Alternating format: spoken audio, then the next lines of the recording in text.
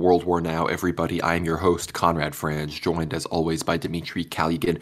We're coming at you right now, Friday, October 13th, at the beginning of Israel's ground invasion of the Gaza Strip. We're seeing the first inklings of that. Soldiers have entered the Gaza Strip. They're doing preliminary sweeps. We've seen some of the largest airstrikes seen.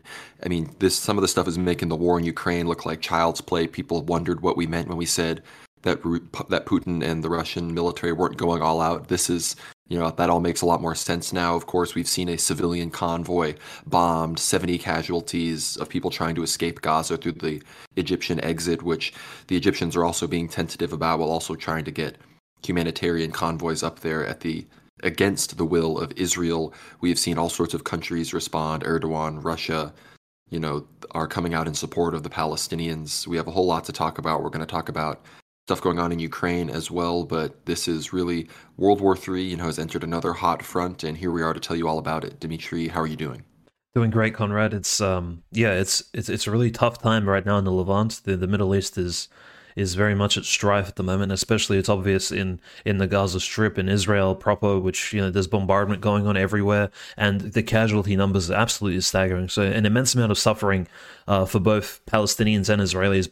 The most surprising thing is, of course, is the fact that it's all moving so quickly, and we're only 1 week into the conflict, and the suffering, it just builds up upon itself. And so there's really no time for grieving, because the people living in these areas, there's no time for grieving. They have to care for themselves. Their relatives are dying around them. So there's really no time to even be upset, because they have to fight for their own lives, or even think about moving, or thinking about seeking refuge abroad, or even how they're going to survive the next 24 hours. And now that Israel, of course, then we're making this recording on the evening of the feast day of the protection of the Theotokos, the 13th of October. So there is this consideration that Israel will be actually pushing into Gaza. Actually, right now, as we're recording, the Gaza land invasion will begin. And this is after almost a week of very intense bombardment as the prelude. And of course, this bombardment has taken many Palestinian lives. And of course, Israel is painting this as a retaliation of vengeance, this retaliation of the Israelis, something like they would, depict out of an Old Testament story. But again, this is very much unlike the Old Testament, because the hand of God is really not seen anywhere here in terms of his will being done. If anything, all these criminal acts right now being committed by, we don't want to say both sides like that unequivocally, but definitely by the Israeli side and by anyone seeking to provoke this conflict. God is permitting all these atrocities from, to occur, and it's really taking a toll on the local populace. I think that's probably the summary of what's happening. But again, the details are interesting in and of themselves, which we'll go into shortly. Yeah, be prepared, guys. There's going to be a lot of information in this episode. We're kind of just going to go through the situation on the ground and then seamlessly transition right into covering the international reaction, the online reaction, atrocity propaganda, and then we'll also relate this to the other conflicts around the world, whether it's Ukraine, Taiwan, even Armenia, Azerbaijan. So, be prepared, sit down, don't want to skip any of this. This is all going to be critical stuff. And again, we're deep in the fog of war right now, so by the time you listen to this, things could have changed. I'm sure these numbers will have increased again right about now. Israel's sitting at about, 1,500 killed, thousands more injured. Gaza has over 2,000 killed at this point. The West Bank, they're sitting at around 50, and then Lebanon has had over 6 people killed in Israeli strikes there, and then shots have been fired back from Lebanon and Syria. At this point, it's really understood that this is entirely Hamas and Hamas affiliates. Hezbollah has fired against Israel as well, but those are in theory, it's not direct, it is obviously tied to what Hamas is doing, but they responded to Israeli strikes on Hezbollah. They're still just doing tit for tat. They haven't declared any kind of invasion, which, again, if they do, that would basically guarantee Iran's involvement, because right now the USS Gerald R. Ford, the United States aircraft carrier, is right off the coast of Israel in the Eastern Mediterranean, deterring supposedly Hezbollah specifically. And if the aircraft carrier engages, then at that point, all hell breaks loose, and it's World War III, right? To the point where it isn't just us talking about it, to where everybody's talking about it. And, total World War Now vindication, but not something that we would be happy to be vindicated about. But as of right now, the operation is ongoing. Hamas, while they have taken a lot of casualties, people need to understand that the reason they're able to keep going and are able to literally launch more paraglider infiltrators, launch more UAVs, more missiles, more people on trucks and bikes, is because almost all of their infrastructure is underground in the Gaza Strip, which is why Israel is using these insanely powerful rockets and bunker busters, because they're trying to get underground. It's why the carnage is so brutal and why so many civilians have been deceased. And again, I'm trying to see videos on both sides. There's been some bad stuff, obviously, from the Israeli side, but looking at what happened in Gaza, I've seen dozens of babies pulled dead out of rubble. I've seen actual, like, the aftermath of what happens when a pregnant person is exploded. I've all seen those real videos verified out of Gaza. What I haven't seen is the supposed 40 decapitated babies and the other stuff that characters like Ben Shapiro insist on being real. So obviously the atrocity propaganda conversation is wide-ranging. We're seeing all sorts of it. And, there's all sorts of ways to look into that and break that down. But as of right now, it is very clear that it's kind of breaking down in a sort of, BRICS plus versus the United States sort of way. Brazil seems to be siding with Israel largely, but it seems that almost all of the Arab world, Russia, China, are all calling for peace in Palestine, calling for an independent Palestinian state, and basically condemning Israel's operations. At this point, they've taken it way too far.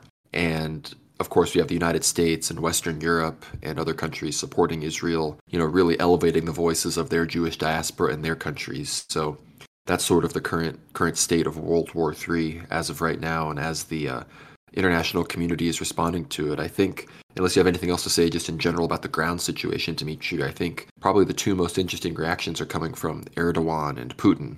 Yeah, I would say the only thing on the ground is naturally Israel. Again, the one thing we're expecting is lessons of the Ukraine-Russia war to be utilized in Israel and Palestine. So, namely, drones, artillery, exactly, because remember the large amounts of artillery shells. And there were rumors that Israel does not actually have the artillery shell stock in stock to fight a prolonged war against, say, Hezbollah and Hamas and maybe even the Syrian army in the Golan Heights altogether. But at this point, artillery shells have not been an issue for the Israeli forces, despite all the bombardment we've been seeing. And frankly, yes, that's right. The second major, I guess, tactic used by the Israelis was drones against Hezbollah targets in the north of Israel. So Israel is really not afraid of provoking its neighbors, especially up in the north, and opening a second front. If anything, it's almost saying that, yeah, we dare you to come attack us. We have Gerald Ford in the Mediterranean. We have the Eisenhower. So we have the two, it's essentially it's like a Star Wars type star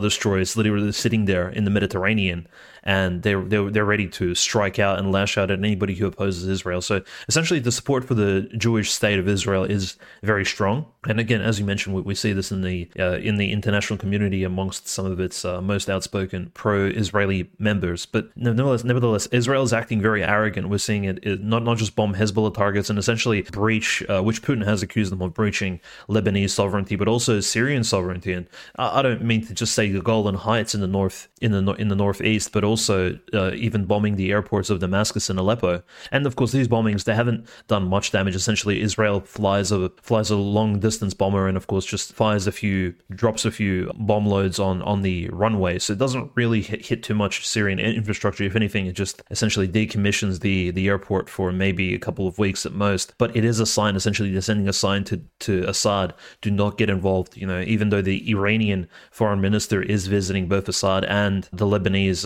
Hezbollah division in Lebanon. So the Iranians are sending their sort of envoys to speak on behalf of this fight against Israel and to promote things. And I'm not even sure if Assad has the capabilities to do anything, but Israel is sending a message saying, look, regardless of who comes here, Assad, you don't want any of this, because look, we're willing to bomb Damascus itself. We have the technology, we have the planes, and you don't necessarily have them. If anything, Assad, we mentioned this for previous weeks, Assad relies heavily on the Russian Air Force. And is Russia willing to engage? It would be a hot World War III scenario if Russia engages on behalf of Assad against the Israeli Air Force. It would be absolutely insane. But yes, Gaza is being bombarded heavily, and I believe at this point, the Israeli military has pushed the majority of the Hamas militants, or the Hamas freedom fighters, whatever you want to call them, back into the Gaza Strip. And frankly, this is how the casualties on the Israeli side have been, adding up as they're clearing up all these various villages.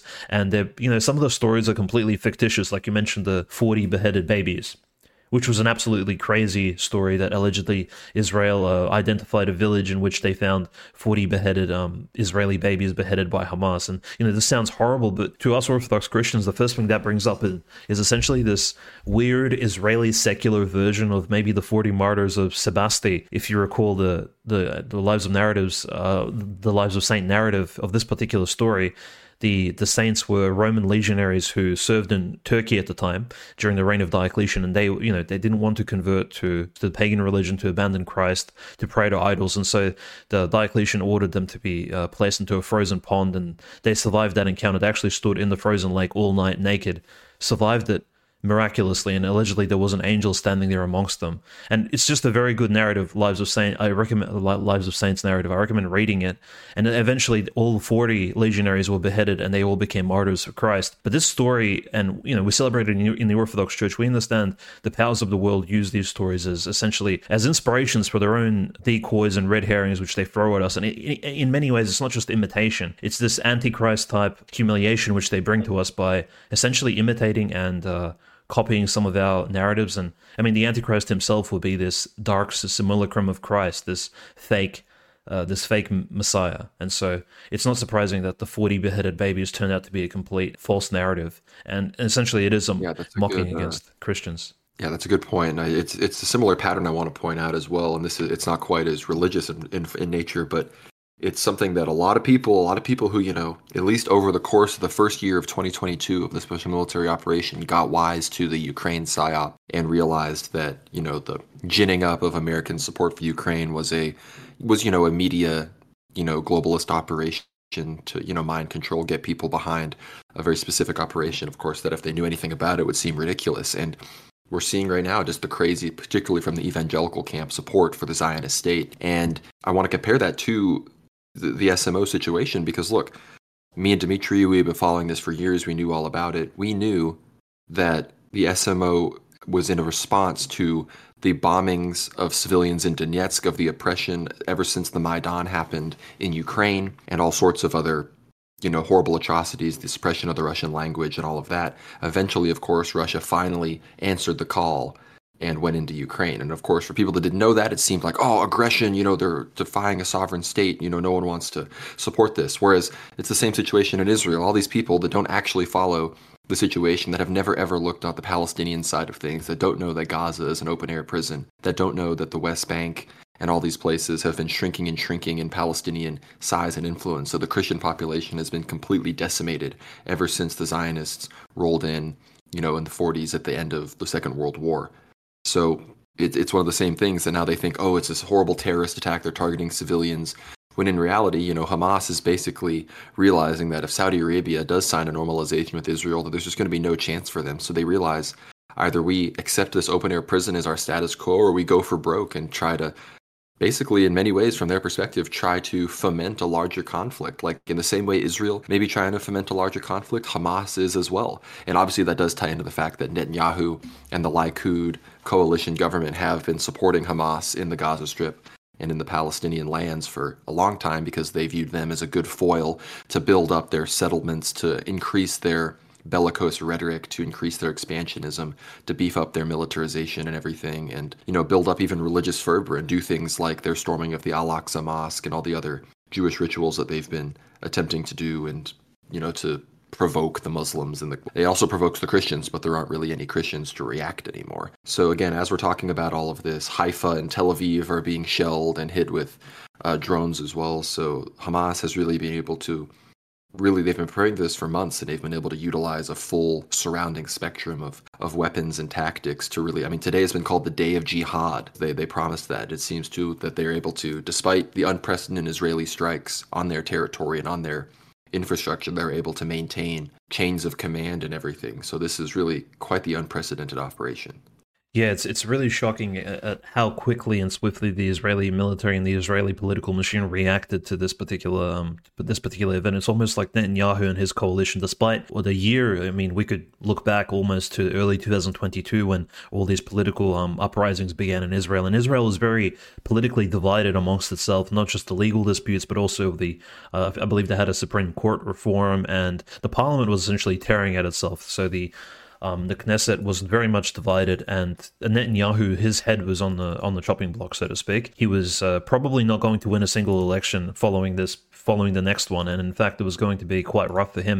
And again, it's similar to maybe you could say, like if we speak about provocations and the fact that Hamas was supported by Netanyahu, it is very convenient for Netanyahu for Hamas to commit such I guess, a powerful and you could say almost atrocious type attack against, say, a civilian Israeli population living conveniently, almost completely disarmed outside of the Gaza Strip. And so essentially you have Hamas militants killing 500 plus Israeli settlers with, and probably just as many Israeli military officers and private members of the Israeli army. And then you have an opportunity to actually go into Gaza and clear it all up and have that excuse, have the international community behind you. And I guess this is not just like my opinion, or it's not just the typical conspiracy opinion. Those living in Israel, in Jerusalem, in Palestine, in some of these Orthodox monasteries have these opinions too, like very eloquently said by Mother Efrosinia from Jerusalem, a Russian Orthodox nun who has been living in the Holy Land for the last 30 years.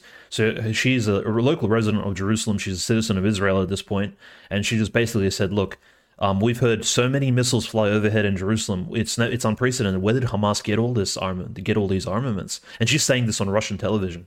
And she says, look, in her opinion, Netanyahu was responsible for the 2003 Iraq War as much as the US was. He helped provoke that particular conflict with the false flags. So this nun is very much switched on, right? She knows about the fact that the Iraq War was completely, essentially a hoax in order to oust Saddam. And Saddam's no friend of Israel, and maybe not even a friend of Orthodox Christians, frankly, around the world. But still, this nun's very, very well read on geopolitics. And so she essentially says, yes, so Netanyahu, he's well versed in psyops and well versed in false flags. He's been doing it since 9/11, since 2003. And especially if we look back at 9/11, I mean, if Mossad was involved in that, in the Twin Tower bombings, and we have to consider then, most likely the evidence, especially contemporary evidence now that Freedom of Information Act is kicking in, we are receiving a lot of really direct information. Probably wasn't Al Qaeda, especially given the information we have now. And of course, there's probably an entire episode we could dedicate to that. But nevertheless, suspicion falls on Netanyahu for actually even partially arming Hamas, because we have seen, and in Ukraine itself, we have seen Ukrainians auditing and even raiding the homes of various ministers and politicians because they found actually Ukrainian arms in the hands of Hamas. So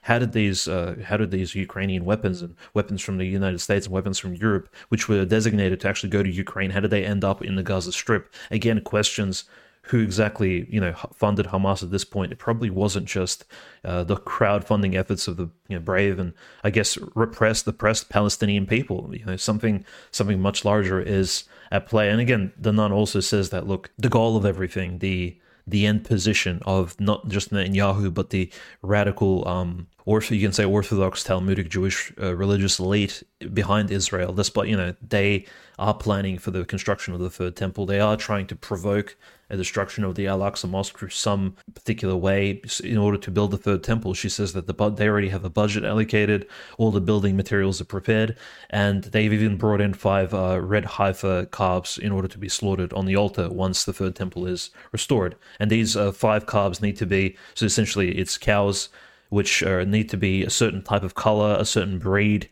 and of a certain purity in order to be sacrificed to their God, who, again, their God is not the Trinity. It isn't our Lord Jesus Christ, the Son of God. It is some other deity which they're going to be worshipping at this temple. Definitely, probably not a very good one, let's just say. And so essentially, we have Orthodox nuns and monks essentially giving their opinion online. Again, very provocative thoughts, but I think it's worth taking into account that, look, the Orthodox world is not essentially standing behind Netanyahu in this. If anything, he's the bad guy behind all of this, despite the fact that Hamas may have actual, radical Islamic elements in it. For example, calling for jihad. I mean, these things are quite foreign to us Christians anyway, right? But I think there is an element of sympathy we could have for the Palestinians, and we really should have, because, for example, the Palestinians have been getting oppressed. The Orthodox Church have spoken out in their support, and the Israelis have in fact provoked this conflict. And the provocation perhaps even goes into, as I said, areas of the false flags, of the psyops, of things which are incredibly negative to any sort of peace agreement in the Middle East between these two sides. And so I think we should keep that in mind. Yeah, and you talk about the nun. That was really such a fantastic clip. You can watch the whole thing on the World War Now Twitter, but she talked about the red heifers and all that stuff. And I want to also bring everyone's attention. I'm sure people saw this clip. I was actually the first one to post it on Twitter. It got picked up by multiple other big accounts. But Rabbi Chaim Richman. He was the longtime director of the Temple Institute in Jerusalem, which the entire goal of the Temple Institute is to see the destruction of the Al-Aqsa Mosque, breed the proper red heifers, have all the dimensions of the temple properly, from, the Torah and everything. But he said on his podcast right after the war broke out, he's talking about the Christian countries and, their, in his mind, I guess, their lack of fervent support for Israel. And he basically says that, and he's talking to a Christian on this podcast. He says Christians are mistaken for worshiping one Jew and should instead worship all Jews, as Jews die for Christian sins every day. So, if you're a Christian and you somehow think that the Israelis are the ones to support and that they were right to storm the Al-Aqsa Mosque and that Muslims responding this way is completely ridiculous and Christians should be against it, just know that that's their perspective, that's their plan. It's the same people that killed Jesus Christ trying to implement the same satanic agenda. If anything, it's even worse because they've had generations now to write the Talmud, and we know what's in the Talmud, right? So, it's tough, because these things get banned on Twitter. Apparently, Palestinians that signed an anti-Israel statement are getting their faces and names doxxed with a truck that drives around Harvard blaring everything. So it's really terrible, We're on sixth generation warfare at this point. The level of, Marshall McLuhan said World War III is an information war with, no distinction between civilian, military targets. It's just full spectrum dominance. And that's what we're seeing today. But I want to also to transition a little bit to the real politics of all this. I'm going to talk about Putin and Erdogan. Zhirinovsky, everybody's favorite, 8 times vaxxed, may he rest in peace. But he accurately predicted the 2022 special military operation. But in 2019, he said this: "These are the last elections in Ukraine because Ukraine will cease to exist. By 2024, a conflict will break out in the Middle East and everyone will simply forget what Ukraine is because Iran is not the DPRK or Vietnam or Kosovo. The most terrible events will happen here." So it seems that the elders of Zion, they let Zhirinovsky into the room, maybe to see what the plan is, because he seems to really be calling everything right here.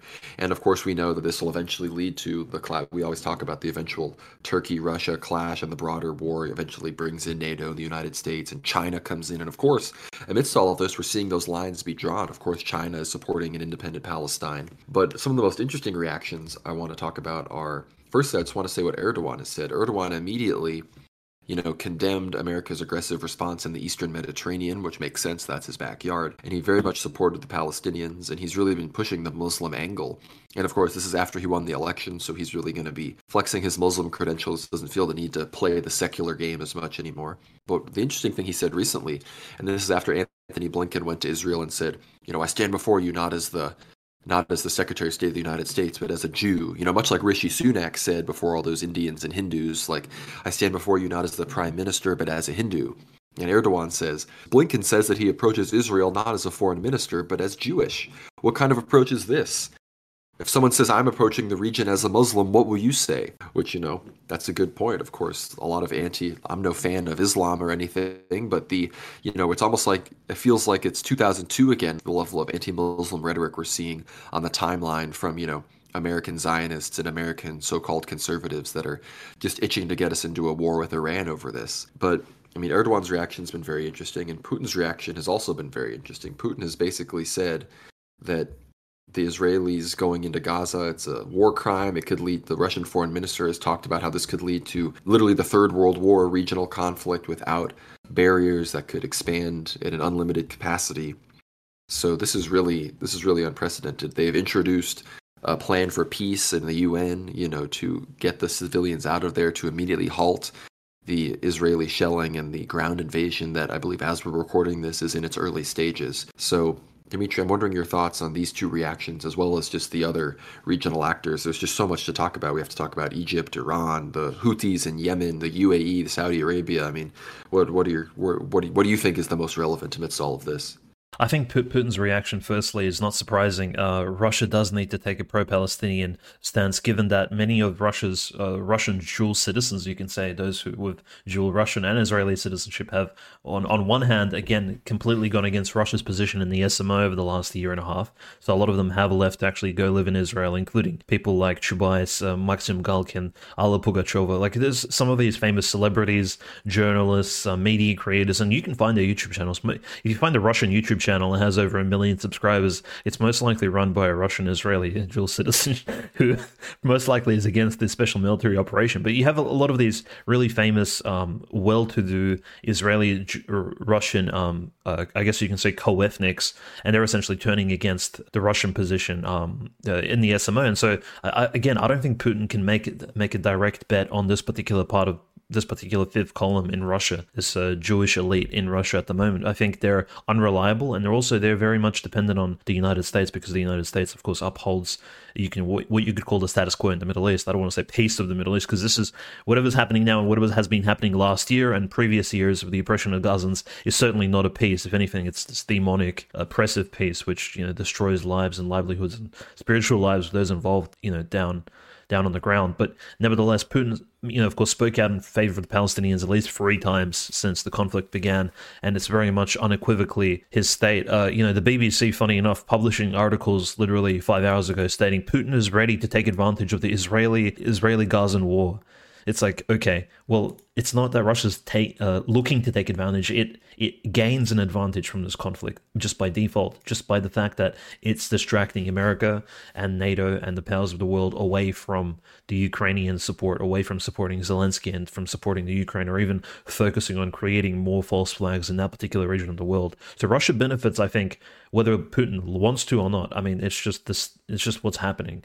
And again, Russians should take full advantage of this particular situation, throw in United Nations resolutions, build up multipolarity, post the BRICS summit. I mean, we are seeing the Russian position in the world improve and increase and multiply several times. So again, it's probably a good thing for Russia, but again, the Russian state does need to draw a certain line. Like, at what point do they actually intervene on the side of the Palestinians, or even, again, probably not the Palestinians, but the Syrians, because Israel may, again, in their bloodthirst, and we've been seeing this call for violence and vengeance spread, throughout Israeli Twitter, and even, I would say, ethnic Jewish Twitter en masse. So we've seen figures like Ben Shapiro and even folks who have associated themselves with Jewish businesses like Dr. Jordan Peterson. Essentially, we have seen a call to violence that has been unprecedented, and this call to violence, Conrad, is not the same as what we've seen in Russia, Ukraine. So we've never seen the Russians ever call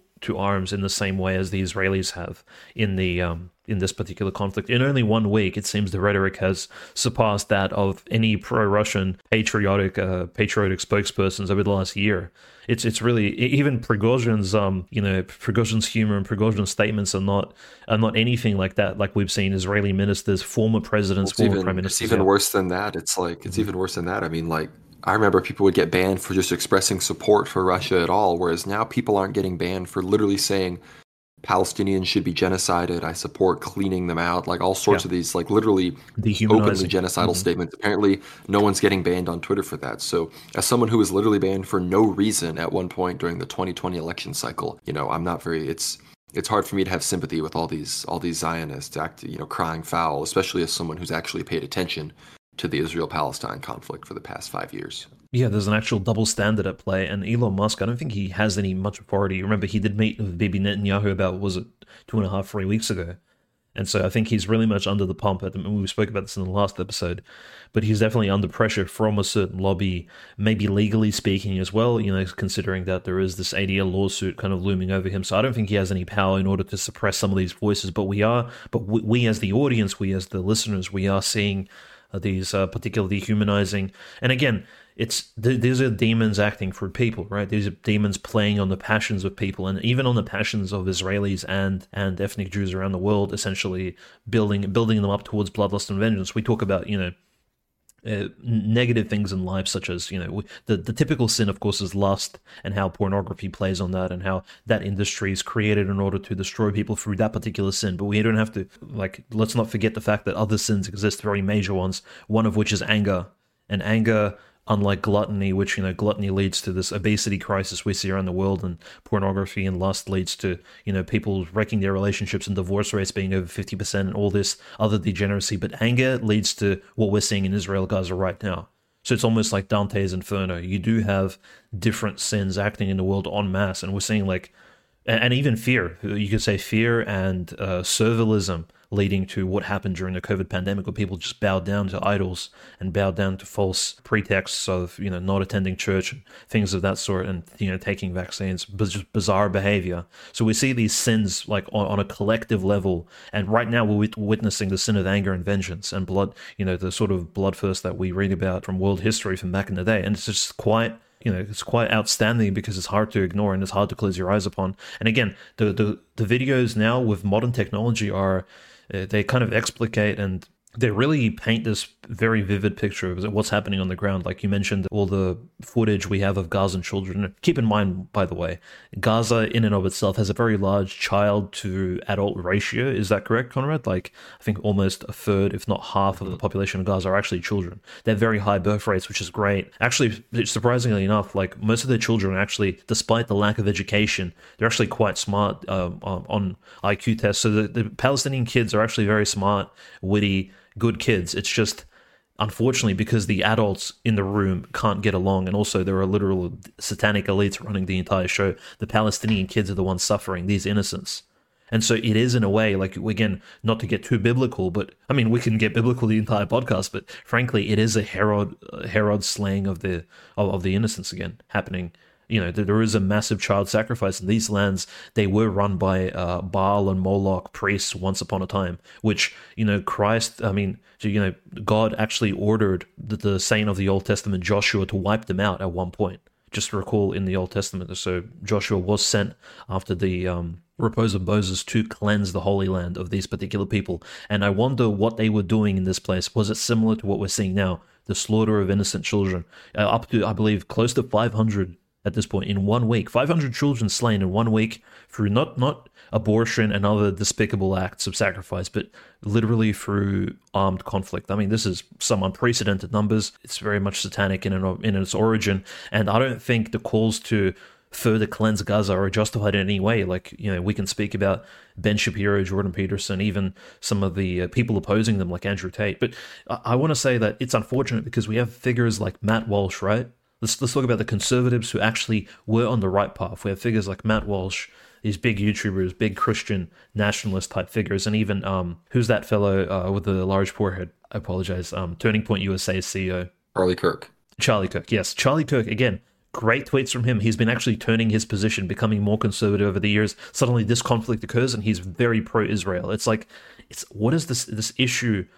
It always turns these people back to, it's like the leash is being tugged, and again, they return back to their masters and they return back to the just basic talking points, which really nobody asked for. Yeah, well, Nick Fuentes made a great point that all these social conservatives, these people that want to close the border, these people that want this stuff, they made this quote-unquote strategic alliance with the Jewish Zionists, thinking, okay, I just never complain about Zionism, I never talk about Jewish power, I never do any of these things, and they will sort of allow me to then get some of my agenda across the table, whether it's no gay marriage, no more abortion, closing the border, deporting illegal immigrants. But guess what? That never happens. The Zionists get everything, and you get nothing. And, I would get banned off YouTube and other places if I really said, the connection there, basing on who is, getting the support of Christians and, Gentiles worldwide while also maintaining policies that will ultimately destroy them as their independent power structures. I'm sure you can assume who I'm talking about here. But unfortunately, you're very much right that this anger seems is only going to get worse. And again, as the ground invasion begins, this is from Netanyahu, it's only the beginning. So the idea that this is just going to, again, we know these Jewish Zionists, they think about losing someone in a very different way than anybody else. Like if someone they don't know, if they find out that they're Jewish, some of these people then immediately want, they need at least 5 of the other side dead to make up for the one, that has passed away on their side. So the idea that this is just going to tone down, it seems to be getting less and less likely as the days go on. But, before we talk about, I guess it's a good transition to actually talking about Russia. Ramzan Kadyrov, he, much like Putin has supported, he obviously being a Muslim has come out even stronger in support of Palestine. And that may have something to do with the fact that a mosque in Abu Ghosh near Jerusalem was struck by Israeli fire, and that mosque is actually called Kadyrov's Mosque. So before we have a brief interlude into Ukraine and Avdiivka, Dmitry, what's the Kadyrov situation? Is that we know that Putin has a lot, Putin is the only one really keeping Kadyrov in power. It seems that they're on the same page on this one.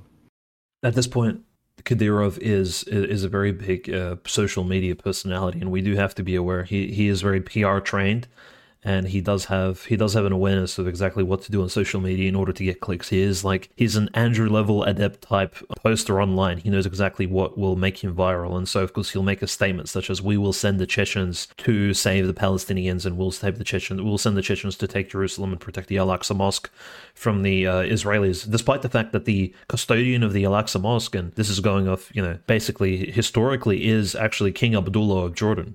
So the Jordanians have already stated that they're protecting the Al-Aqsa Mosque on behalf of all the entire Islamic world. And again, Jared Kushner made this very clear, but Jared Kushner obviously has a very dark agenda for the Middle East, including Israeli dominance. But he that's the argument he uses, is that, well, the Muslims shouldn't really get upset because the Al-Aqsa Mosque is already protected by King Abdullah just across the Jordan River. So don't worry about it. The Israelis won't do anything to the Al-Aqsa Mosque. But nevertheless, Kadyrov, naturally, we've seen here what he did during the Rostov Wagner situation. The Kadyrov Chechens from the National Guard never ended up even reaching Rostov or even getting into a conflict with the Chechens. So I doubt he could, if they didn't reach Rostov and they got stuck in traffic, I doubt they can drive all the way from the Caucasus south through Armenia, Azerbaijan, all these countries in order to reach. I think that's almost as crazy as the Taliban, who in fact have also announced that, please, Iran, Iraq, Jordan, open the borders.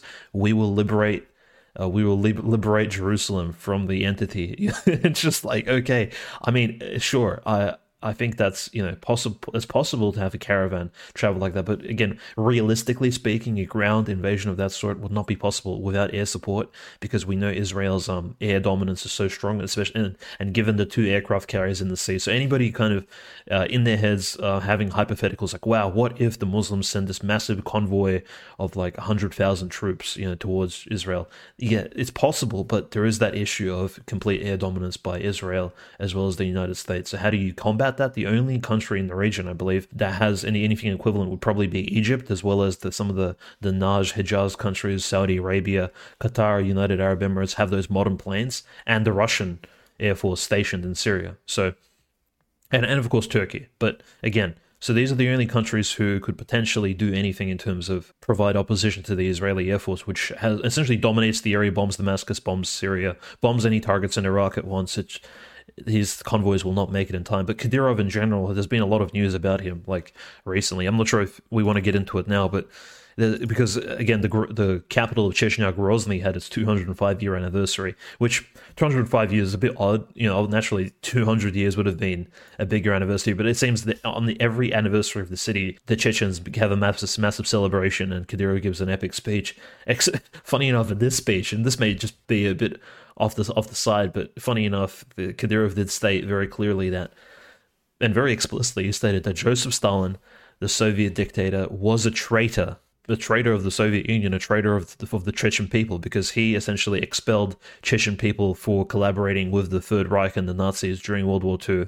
He expelled them from the Caucasus for some time. I think it was until the years of Khrushchev. So for like 10, 15 years, Chechens were sent to basically Siberia and various gulags. And of course, Stalin was an absolute monster in terms of oppressing various peoples, including, and of course, especially the Russian people and the Orthodox people, but also various national minorities. But funny enough, Kadyrov allows himself such a based statement condemning Stalin, which is, calling Stalin traitor. I don't remember any Russian politician even doing that, besides Zhirinovsky, who at one point in the early 2000s straight up said that Hitler was better than Stalin, and he said there's no question about it. He's just like, yeah, of course Hitler was better than Stalin. Stalin was the worst person of human history. It's like, that was Zhirinovsky's opinion, but.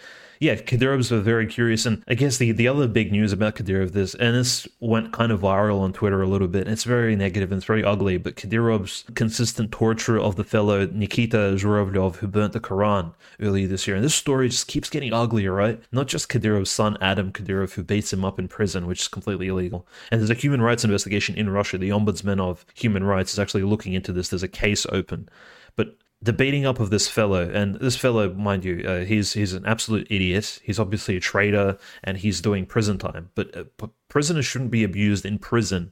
Like, the actual prison time itself is the retribution for their crimes. They don't need to be beaten additionally, or humiliated, or even, hear this, Kadyrov released a clip of the young man actually standing in front of him and saying that he wants to convert to Islam. This is just bizarre. So what? We're forcing these young people to convert to Islam now. Again, a very bizarre clip. And again, Kadyrov says, "Look, you're not genuine about your conversion to Islam. You need to study more." It's like, what? No, he doesn't. I mean, anyways, it's just, again, Kadyrov's running his own show on social media, and he's obviously making bank from the Palestine-Israel conflict. And naturally, he needs to, I mean, recall his position constantly changed, even with the Wagner rebellion. So this particular figure, I don't think it's as serious, although me and you, Conrad, I think we would support something like the Chechens, going to Israel and supporting the Palestinian cause. I think that wouldn't be the worst. All these Chechens who post TikTok videos, I think it wouldn't be the worst outcome for them to actually commit and put their boots on the ground and actually defend the Islamic faith instead of like provoking various things in Russia and actually causing trouble. So nevertheless, I think his statements were completely fictitious and, somewhat comical. Well, regarding the comment about Stalin, Haas bros must be absolutely seething. Abraham Alliance, communist bros, not a good day for them. But regarding the actual situation in Ukraine, the battle seems to have shifted to focus on Avdiivka, which, for us on this show, we started the show when Donetsk, Luhansk, Kherson, Zaporozhye were officially signed into the Russian Federation, and that came with what everyone thought at the time was a big push around the Donetsk city region. And of course, that basically lasted a few days and never actually did anything. And since then, this Avdiivka has been the most built-up Ukrainian fortification along the front line, basically, that they've always had this foot in the door of Donetsk city and have been able to inflict horrible pain and torture on the civilization and the civilians there. So Russia seems to finally be committing large forces to this battle. And they've taken heavy casualties. Ukraine's taken heavy casualties, but it seems that finally, and now that they may have even waited till this distraction in the Middle East propped up, they seem to be willing to make bigger pushes in some of these directions. I don't know if maybe they want to take Avdiivka before their big push, coming up in February 2024. But Dimitri, what are your thoughts on the situation there?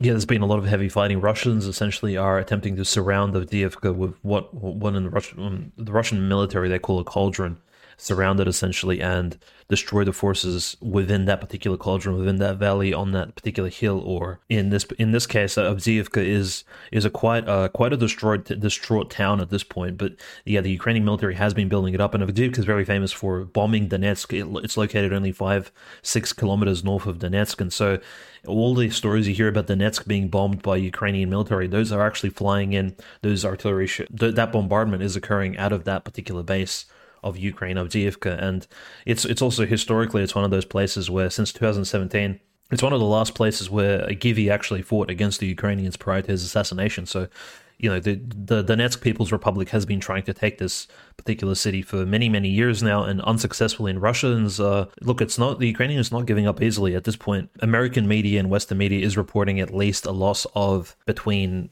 10 to 15 Russian tanks, as well as 30 armored units, armored vehicles, so armored troop carriers and such, essentially during this conflict in the last week, trying to take the city of Avdiivka.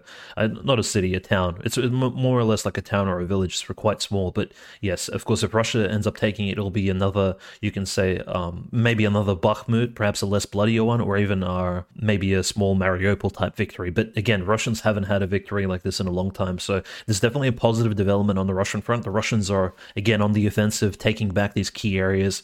And for those of you who say, well, why aren't the Russians striking for peace? Mind you, Avdiivka is that point from which many cathedrals and churches were actually bombed in Donetsk for many, many years. When we read about, this monastery was bombed, this church was bombed, where are the bombs flying from? Where is exactly is the Ukrainian artillery and missile launchers stationed? They're stationed there in that particular town. It's one of the key points in the entire Donetsk region. So again, a huge victory for Russia. And again, the victory is not sealed yet. Russia could still retreat, and it's not a Solidar victory type yet, but it could be an Ugledar. If you recall, Ugledar was that failure by the Russians to essentially approach Bakhmut from the south side, and they lost, I believe, between 30 and 35 tanks, and it was just an entire failed expedition early in 2023. That was prior to Bakhmut falling, and Ugledar is an example of a failed operation. Solidar, north of Bakhmut, is considered like a good type of operation. So more of a Solidar, less of a Ugledar, right? So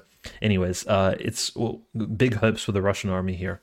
Yeah, but generally speaking, outside of the Avdiivka front, things have been, suspiciously quiet across the front line. Russia is making gains, but Zelensky himself is freaking out. Of course, John Kirby, White House spokesperson for the Security Council of the United States, he said that basically Ukraine needs to expect to see the end of the rope as far as the aid is concerned. They're trying to get this 200 million through, but after that, especially if this thing keeps going in Israel, they're going to be scrambling to give hundreds of millions to Israel, refill that Iron Dome, give them ammunition. I mean, we've already got special forces on the ground doing hostage negotiation work. This has escalated beyond American involvement in Ukraine day one because, spoiler alert, the United States government cares a lot more about the lives of Jewish people than they care about the lives of Christian Slavs in Ukraine. Sorry to burst anybody's bubble there. But as we're seeing this go on, we're probably going to see, as Scott Ritter said, the liberation of much more territory. Zelensky's going to be forced to the negotiating table. And frankly, I don't think Putin probably won't even negotiate with Zelensky. He will completely oust him and basically then negotiate with a puppet that will give him everything he wants. I see that ultimately being the outcome that we're going to see there in Ukraine. But you speak about the bombing of churches, and this over the course of the discourse this week in the fog of war, for a brief hour, we thought that St. Porphyrios Church, the third oldest church in the Holy Land, under the Jerusalem Patriarchate, we thought that it had been destroyed, but thankfully we got an update from that church's Facebook page that it has not been destroyed, that they are housing refugees and, trying to stay safe. And it's important because that kind of brings to light, people are like, why did people think it would be destroyed? Because we all know, and those who have studied history and those that have been following this understand how the Israeli forces and the Zionist forces have treated the Christian population, especially when you compare it to the Palestinian Authority. Because, just for some few interesting statistics, is that the Palestinian Authority actually really does try to empower the Christian populations, even though they've consistently shrunk. Like, for example, in Bethlehem, where Christians are barely 20% of the population, they were 83% before, the Zionist occupation began in the 40s. And Ramallah, the capital of Palestine, has a Christian mayor. So both those towns have Christian mayors, even though, Ramallah is only 8% Christian. So these are places that, even the Muslims there actually pay respect to the Christian heritage by allowing the Christians there to remain where they would have traditionally been in power had they not been driven out by the Zionist Authority. There's 3 Christian ministers in the Palestinian government, even though they're only 5% of the Palestinian population. So overall, obviously there's no Christian ministers in the Israeli Knesset, let me tell you that much. And the amount of we've all seen the videos of how Christians are treated in Israel, of course. But regarding that initial Zionist push back in the 40s, I posted about this recently on Twitter. There's a document that was presented to the United Nations by the Arab League, and this is in 1948, and it basically recounts some of the initial atrocities committed. Obviously, a lot of it's against mosques and Muslims, but there's explicit sections about what they did to the Christians. So this document's called Jewish Atrocities in the Holy Land, a memorandum presented by the representative of the Arab High Commission for Palestine at UNO. And basically it talks about, all throughout the early 20th century, every Orthodox bishop, every pope, Anglican bishops, they all were making statements about the treatment of Christians in the Holy Land. And all the leaders in the Holy Land, the bishops, like the Orthodox, the Jerusalem Patriarchate, the Coptic Patriarchs, the Armenians, the Latins there, the Melkites, the Maronites, all these people, they signed a manifesto that said, "We can state that the largest part of the shells falling on the Holy Sepulchre and on churches, convents, and Christian institutions, as listed by the committee, are of Jewish origin." The manifesto continued, "We declare the truth and an objective fact when we add, the Arabs have stated they respected the holy places, the churches and convents, and the Red Cross institutions. In fact, they have respected them up to the present time." The statement, addressed to religious and political authorities throughout the world, added, "From what was taking place, it appears, 1. That it was the Jews who began on the morning of Saturday, May 15th, to occupy by armed force the convent of Notre Dame de France, the Redemptionist, Sisters, and the French hospital, which they fortified and from which they began to fire on the Holy City. 2. That they occupied likewise on Mount Zion the monastery of German Benedictine Fathers and 2 convents of the Holy Trinity and St. George belonging to the Greek Orthodox Church, which served for military operations and from which they fired on the city of Jerusalem. They occupy today buildings which fly flags of the Holy See of France, of the Holy Sepulchre, and of the International Red Cross." The manifesto included the following list of institutions from which Jews directed their fire on the Holy City. There's an Orthodox Greek convent of St. George, a convent of Notre Dame de France, convent of Redemptionist Sisters, the Italian hospital, all these sorts of things. The manifesto charged that some Israeli fighters fired shells from the Hebrew University and Hadassah Hospital on Mount Scopus, and also from 2 large synagogues in the Old City, which Arab forces eventually demolished. It is said that the following institutions had been hit by shell fire and that these seized by Jews had been shelled subsequently by Arab forces.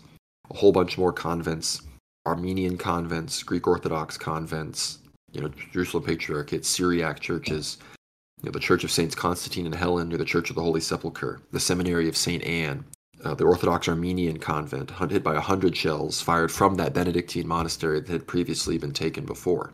And all these things went on back then, and even back then it appeared, and this is continuing in the manifesto, stressing that the Christian world seemed to be almost indifferent to shelling Jerusalem by an Arab legion before the truce. Jews boasted it would not take them more than a fortnight to conquer the whole city, 9/10 of which they hold already. If they don't claim Jerusalem yet as the capital city of their state, it will no doubt be an essential instrument of bargaining during peace negotiations. Then goes on to talk about how they would go into these cities, they killed Christians, they would desecrate the altars at Christian churches and whatnot.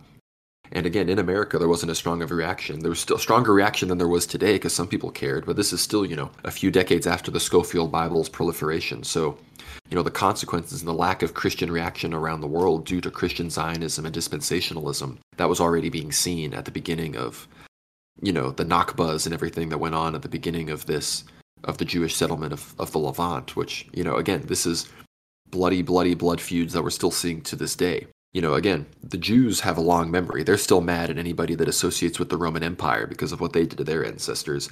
So if they're going to think about that, wouldn't it make sense for them, these Muslims, to be upset for something that happened to their literal grandfathers? Like, they would have heard the stories. So, one can't call the other, unforgiving. There needs to be forgiveness definitely on both sides here. But yeah, as far as the actual current situation goes, we haven't heard of as many churches destroyed yet, although in the midst of all the shelling we're seeing right now, I wouldn't be surprised if even St. Porphyrios, like we mentioned, had sustained some damage. But, there's also churches in the West Bank. The West Bank is going to be seeing more and more violence. So that's really the main thing that we're praying for. People say, what side are you on in this conflict?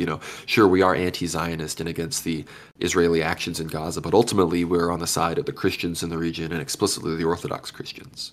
Yeah, I had some of my family members actually message some of the nuns in the Holy Land around Jerusalem at the moment, and they do report hearing a huge amount of explosions occur. But yes, no Orthodox targets have been explicitly hit yet, and the Church of St. Porphyrios in Gaza, one of the oldest churches in the Levant, is still standing, which is great. But notice, if you even look on, open up a map of Google, it is right there in that particular corner, a potential target of the Israeli offensive.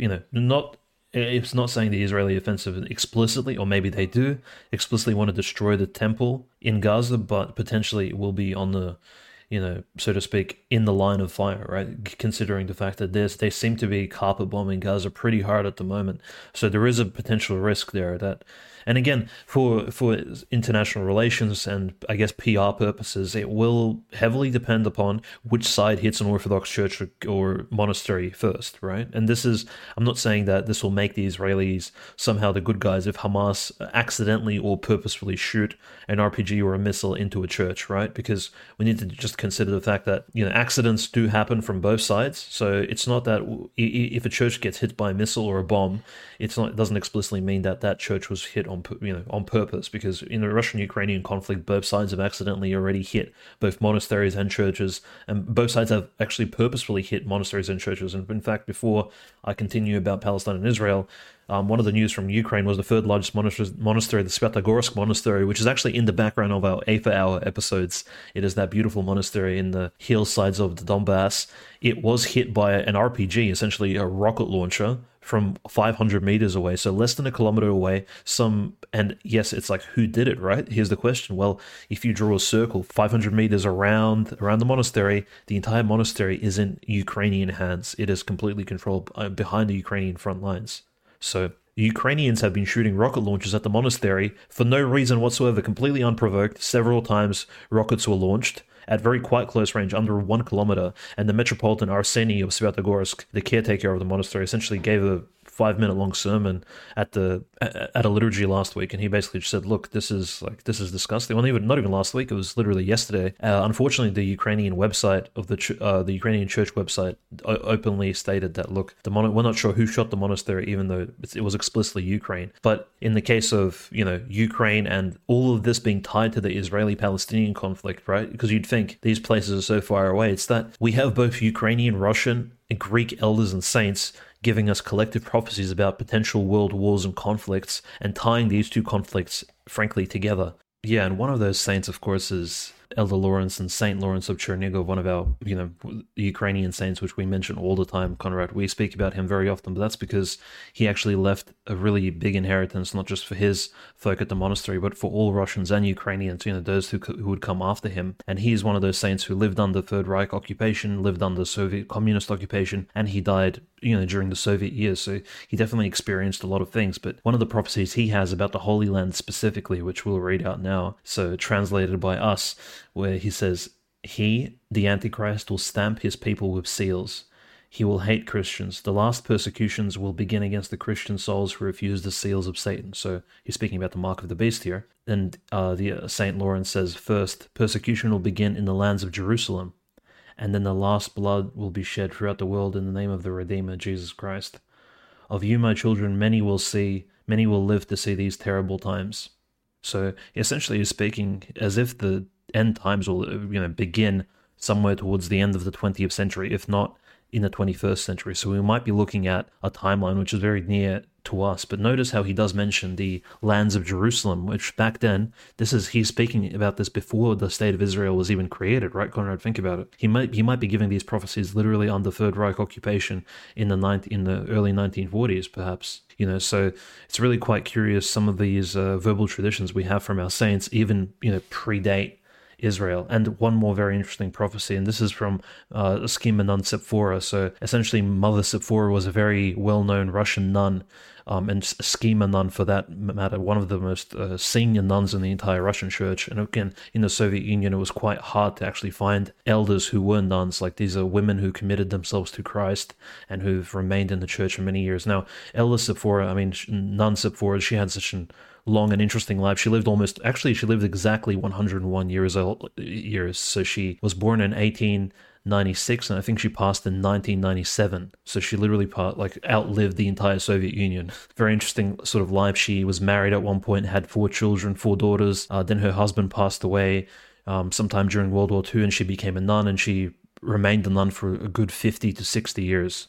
So really intense life, and of course some of her verbal and discussions, as you probably recall from, we spoke to Father Trifon, and Father Trifon recalls some of his discussions with his spiritual father and what kind of advice he would provide him, and essentially some of that advice was straight up clairvoyant in nature. And a certain abbot, Father Michael Klikovsky from the Click of a Village, actually states that when he spoke to Mother Sepphora, and her last name is Shnyakina, she essentially gave him very apt, you can say, clairvoyant prophecies about the future of Russia. And he essentially asked about, pilgrimages to Jerusalem. And she says, he recalls, Mother Sepphora loved Jerusalem very much, although during her lifetime she could never visit it because she lived in the USSR. It was hard to leave Soviet Russia. But she knew a lot about it. She read books about Jerusalem and the Holy Land, and she knew a lot about the shrines. And then she told her spiritual son, Father Michael, once, "You should go there while you still can." And he says, "Why?" And she says, "Well, the cities will be closed. It will be impossible to get into Jerusalem in the future."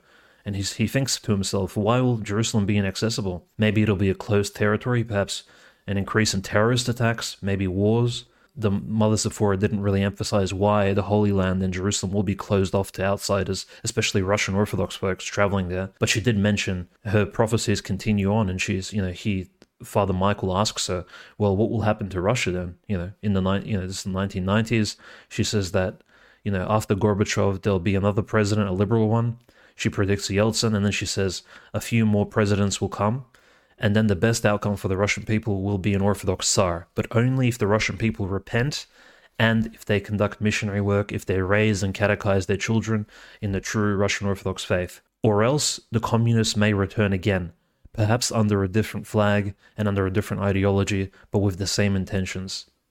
And this is the prophecy essentially paraphrased to us by Father Michael from his, I guess you can say, his spiritual mother, in this case, elder and future Saint Sephora, on whose grave to this day in the Tambov city, just outside of the Tambov city at the click of a village, many miracles still occur. So if any of you are interested, Tambov is a little bit out of the way, but very interesting prophecies there from literally the heartland of Russia, speaking about the Holy Land, Jerusalem, being essentially shut down and major events occurring there.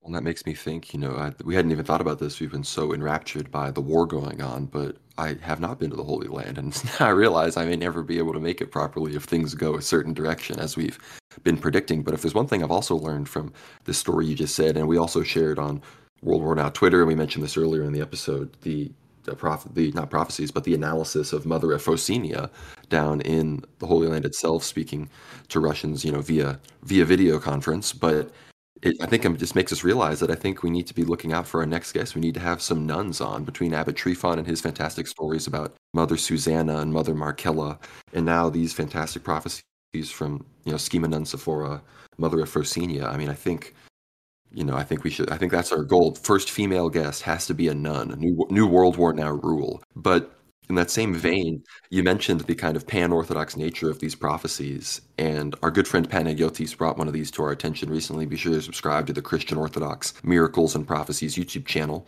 But Elder Theodore the Cave Dweller, who reposed in 2016, very well-bearded fellow. He was on Crete, actually, an island that, has, been growing in population and is becoming more and more relevant in the Greek world. He talked about the current events ultimately that are going on now, and depending if things go a certain way, they will be very prescient. He says, "My children, you will drink your coffee and you hear that the Jews have hit Persia's nuclear program." And he extrapolates that this will come at the same time or shortly before the fall of Erdogan. And at this point, we've talked about how, Erdogan, if he does fall, it'll probably be somewhat of an illness-related thing. We've seen all of our sleepy Erdogan memes and Erdogan, stumbling and having to cancel campaign events days before the election. So he seems to have ascended to emperor for life status, and his rule simply relies on, as long as his heart can continue beating, right? So, we obviously know a lot of other Greek prophecies about the situation in Turkey, Greece, and Erdogan, and some of them are very, some of them we consider them a bit dramatic, and you could say truly Greek in their Thucydidean and kind of historic. People talk about ancient Greek history. They're like, and then I saw 500,000 people die in this battle, and it's like, well, that many people may not have even been on the Greek peninsula at that time, but we understand what you're saying here, and in a true sense, I choose to believe those true histories, But there are some Greek prophecies. We talk about Saint Paisios, but there are even others that have really, while they may seem dramatic and extreme in some of their prescriptions and some of their predictions, it's just impossible to ignore the prescience based on what's going on right now. Yeah, namely, of course, we're speaking about Elder Joseph of Vatapedi, the monastery on Mount Athos, and he, of course, originally was from the island of Cyprus, which is right next door to Crete, where Elder Theodore was from. And Elder Theodore, of course, being one of those rare saints actually from Crete not producing as much in the monastic tradition or even in terms of saints, but it is quite interesting to hear from at least a future saint from that particular place. But Saint Joseph of Vatapedi, very, of course, outspoken saint. He only died in 2009, being born in 1921, so his lifespan essentially falls right on our era, and he gives some very pretty much accurate prophecies in terms of they are completely in line with the elder traditions of not just the Russian saints but also those from Mount Athos. And him being there from Mount Athos himself, it aligns with what Elder Paisios has said as well. So this prophecy, you may have heard of it before, it's quite well known. He says, now there will be a few events that will take place, military type events and difficult, strenuous ones. And he says, the evil will come from the Jews. America is run by the Jews. The devil forces them to destroy the seeds of orthodoxy in both Greece and Russia. This is their main obstacle. These countries are their main obstacles to world domination. They will force the Turks to come here to Greece and begin their actions. Although Greece has its own government, the government has neither power nor sovereignty. And this will be the moment when Russia will be forced to move its armies against and push back the Turks. And this is the first part of the prophecy where Elder Joseph really goes into depth. He really, I mean, it's quite a loaded, you could say, geopolitical clairvoyant prophecy there, but we still need to take it into account. It of course aligns perfectly with everything we've said in the past, and even what modern saints have told us, and even modern elders who, like Metropolitan Neophytos of Morphu. But just continuing now.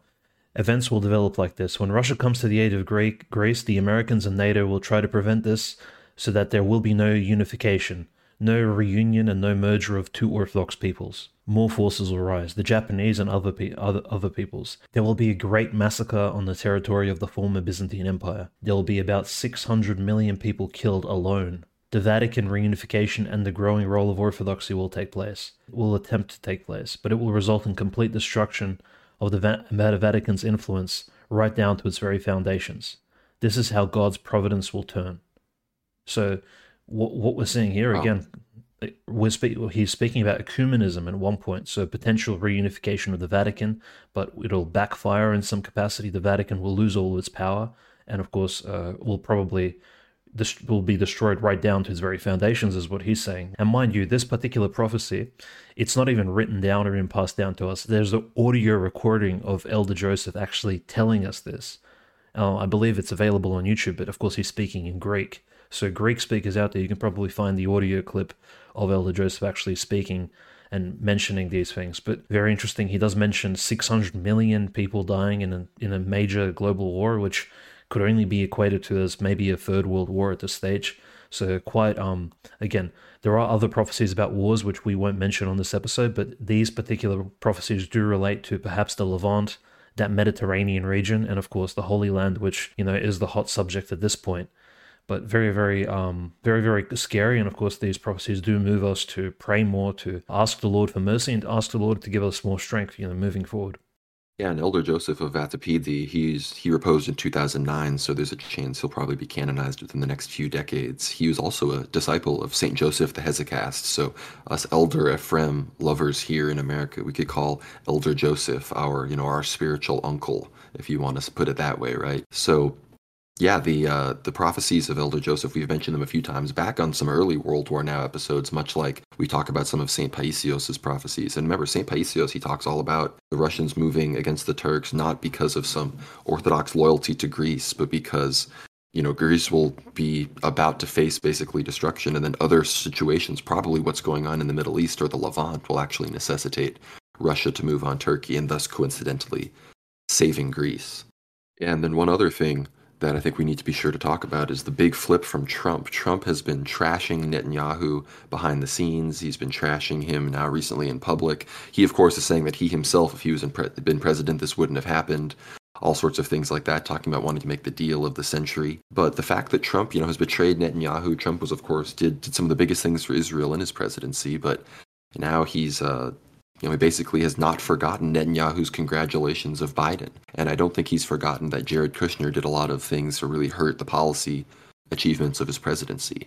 So I think from those two perspectives, he has no love for Netanyahu, and it seems that behind the scenes and maybe even publicly, he's going to be working, once whatever the political ramifications are, once I guess the fake unification government that Netanyahu has established that his opposition are refusing to take part in, Trump may be supporting his opposition. And it does seem that, I think the polls are saying like 79% of Israelis at this point want Netanyahu out. So it seems that Trump, the meteoric rise of Trump, things are getting interesting. He's going to be our second non-consecutive president perhaps, and now he's turned on Netanyahu. I mean, sure, he still is proud of himself for making the vaccine, but it seems that some of the issues from term one are really correcting themselves. And look, Conrad, if we can say anything about Donald J. Trump, it's that he's a proud man with a big ego. So the fact that Netanyahu and the Israeli Jewish elites actually backstabbed him, and his own son-in-law Jared Kushner wasn't really there to back him up, I think really has shaken his faith in that particular lobby and that particular influence group. And I think he knows deep inside, especially after maybe some interactions with Kanye West being exposed to figures such as Nicholas J. Fuentes and other people in the American establishment, that he actually understands, the American sort of oppositionary establishment, he actually knows that where the attitudes of people are turning, and he will be looking at, maybe having a more America First type outlook moving forward, and he won't be as dependent on that massive Israeli lobby, which is so influential. But of course, that's just us hoping for the best case scenario, frankly, out of Trump. But he did, of course, recognize the Golan Heights behind Israel. He did move the embassy to Jerusalem, so we'll see if he'll want to kind of bounce any ideas off of that, and possibly maybe cooperate with the next Israeli government, whomever comes to replace Netanyahu, who definitely probably won't be winning the next Israeli election unless, as we'll mention later on, unless Netanyahu is replaced by an even more radical government moving down after this conflict resolves. Yeah, I mean, the demographic situation indicates such things could be possible, but of course this leads to the inevitable discussion, and we'll probably do an ether hour on this, so I don't want to get too deep into it, but that, look, Trump has called himself the King of Israel. They named major areas of the Golan Heights after Trump. They printed Zion coins with Trump and King Cyrus the Great's face on it. And between this and a few other things, I mean, there is, a mounting case, and, Donnie Darkened on Twitter has been the champion of this, that, Trump has some resemblance to something like the biblical Antichrist. And if Trump, emerges as this returning, conquering king, and then coincidentally with his rise to power in the U.S., he somehow brings about some insane peace deal in the Middle East, we may have to start seriously considering that idea. And I'm not saying that because I don't like Trump. I love Trump. But I'm honest enough of a human being and honest enough of a Christian to admit that if the Antichrist wasn't tempting for me to follow, then it might not be a very good Antichrist, right? Because, look, I'm a sinner. I'm no saint. So if it would be that easy, look, people are saying it's this Shlomo guy, this rabbi in Israel. Look, if it's that easy for me to not follow, I'm not following some guy with ringlets named Shlomo, okay? And I just have a strong feeling that it's just not going to be that easy. You know what I mean? Yeah, funny you say that about Shlomo, because, look, the Messiah is supposed to be, their Messiah, their Mashiach, fake Messiah, Antichrist figure, is supposed to be somewhat of an attractive type personality, especially to us and to in the entire world, who he's going to present science in a very pagan-like fashion, and they're going to follow him as this.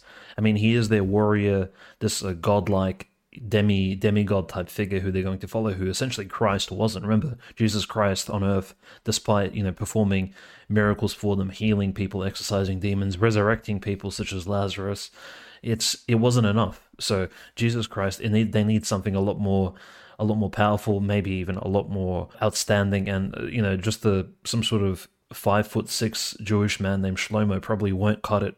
I completely agree with you. So it'll probably be some sort of Aryan-looking, 6'2" from the tribe of Dan, born of a harlot. And I'm going by Saint John of Damascus here, so I think definitely it'll probably be a bit more of something like out of the film Omen. And of course, I'm just following on from Orthodox Christian tradition here, which we could probably have an entire episode on the Antichrist and exactly what the saints say and actually prophesize about that particular enemy of mankind. Yeah, he supposedly performed all these miracles and everything, but of course, I haven't really seen the evidence. But, regarding the whole Israel thing, it's all just getting very intense. And that's such a big, important factor to the Erdogan question, because the Metropolitan Neophyto says that it will be overnight. It'll be like that Erdogan will that Turkey will flip on Russia. And that's only going to happen after Erdogan passes, which makes so much sense. I think ultimately he's going to die, considering he won that election. So yeah, he's ultimately going to, move on, and there's going to be people that, they replace him, and it's probably just going to be pro-Westerners like we've seen filling up the opposition that will eventually, and perhaps, Turkey and Russia will get closer and closer in looking for a solution to this Israel-Palestine crisis. That's right. We have to keep in mind that if the prophecy states that Al-Aqsa Mosque will be destroyed by the Israelis, it doesn't necessarily mean that this is a good thing. It's merely that, according to our sins, God will permit this to occur, this particular calamity or this building up towards the third temple and the reign of the Antichrist. Doesn't mean that we have to work towards fulfilling that particular prophecy. No, the prophecy speaks of a world event in a more negative or neutral sense, right? So it doesn't mean that this particular event is a good thing. For example, if a saint prophesies about a war or an event to come, it doesn't necessarily mean that that event is a good thing just because the Lord allowed it. Not necessarily. So people shouldn't have this idea that, well, yeah, as you mentioned, the evangelicals in the United States would, if they heard a prophecy of this sort, if they even gave any credence to it, they would say, well, that means we should probably stop the Persian nuclear program then. this clearly speaks about it. So there we go. As it is written, as it is spoken, we'll strike against Iran. Which again, the United States, like we saw senators and like members of Congress actually try and provoke a conflict with Iran, blaming Iran for funding Hamas. Iran is directly involved in this conflict for its support, obviously, for Hezbollah and for Assad. Even though Assad, of course, probably really doesn't want to get involved in this because Syria is really on a it's really rebuilding itself after the massive earthquakes in the north of Syria, as well as the really prolonged, almost decade-long civil war which has been taking place. But nevertheless, it has to be involved because there's no real alternative here. But the Iranian support for Hamas and for whatever's happening in the Gaza Strip is it's very disconnected. So I would say be very careful listening to all this rhetoric that Iran is actually supporting Hamas.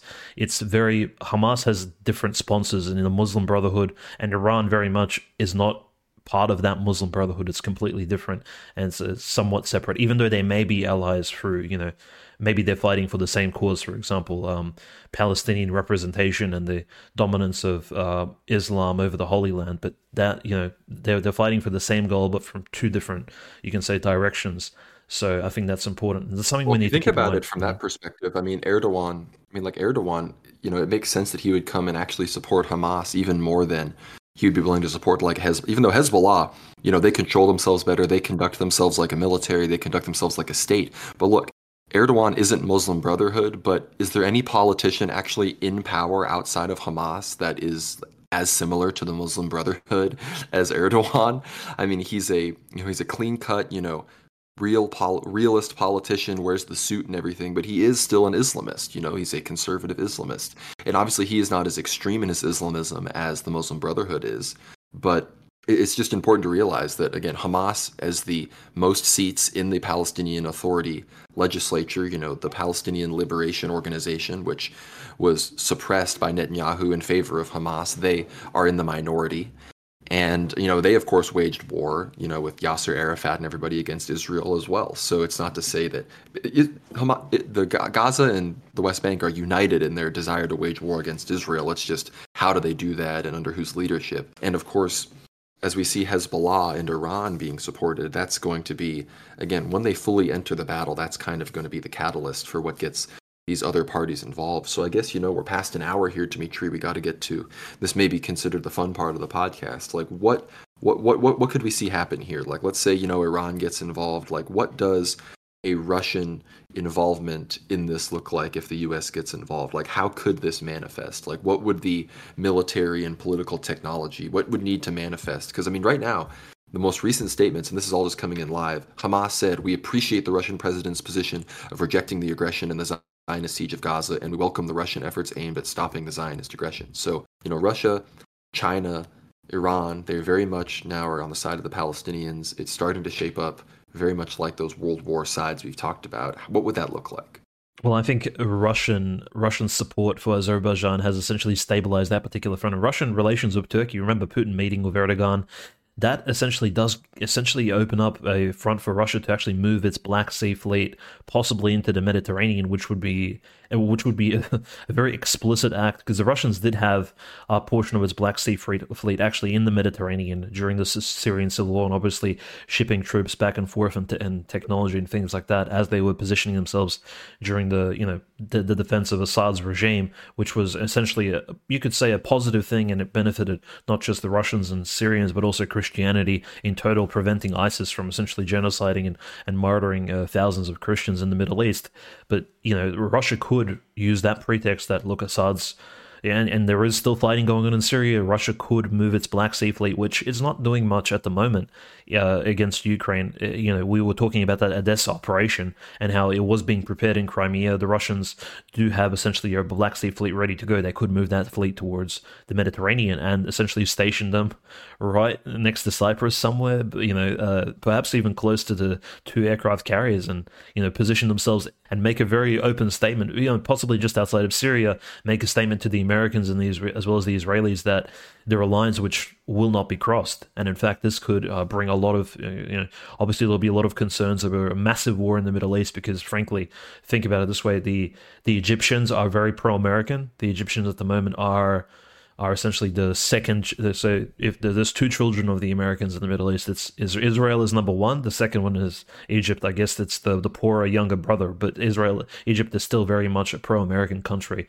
and it's holding the Suez Canal. So as soon as the Suez Canal is placed under risk and shipments around the world stop, it's one of the main arteries through which most of world shipments and trade actually go through the Red Sea, and so into the Mediterranean. We do need to consider that this could have an immediate effect upon things such as, the goods available at your local supermarkets, to technology shipments, things of that nature, and especially oil prices could skyrocket. So as soon as you hear about, I would just, if the only advice I'll give during this podcast, besides going to church and praying very hard, would be to fill up a full tank of petrol if you hear about anything in the Suez Canal occurring. And if Egypt gets involved in anything, for example.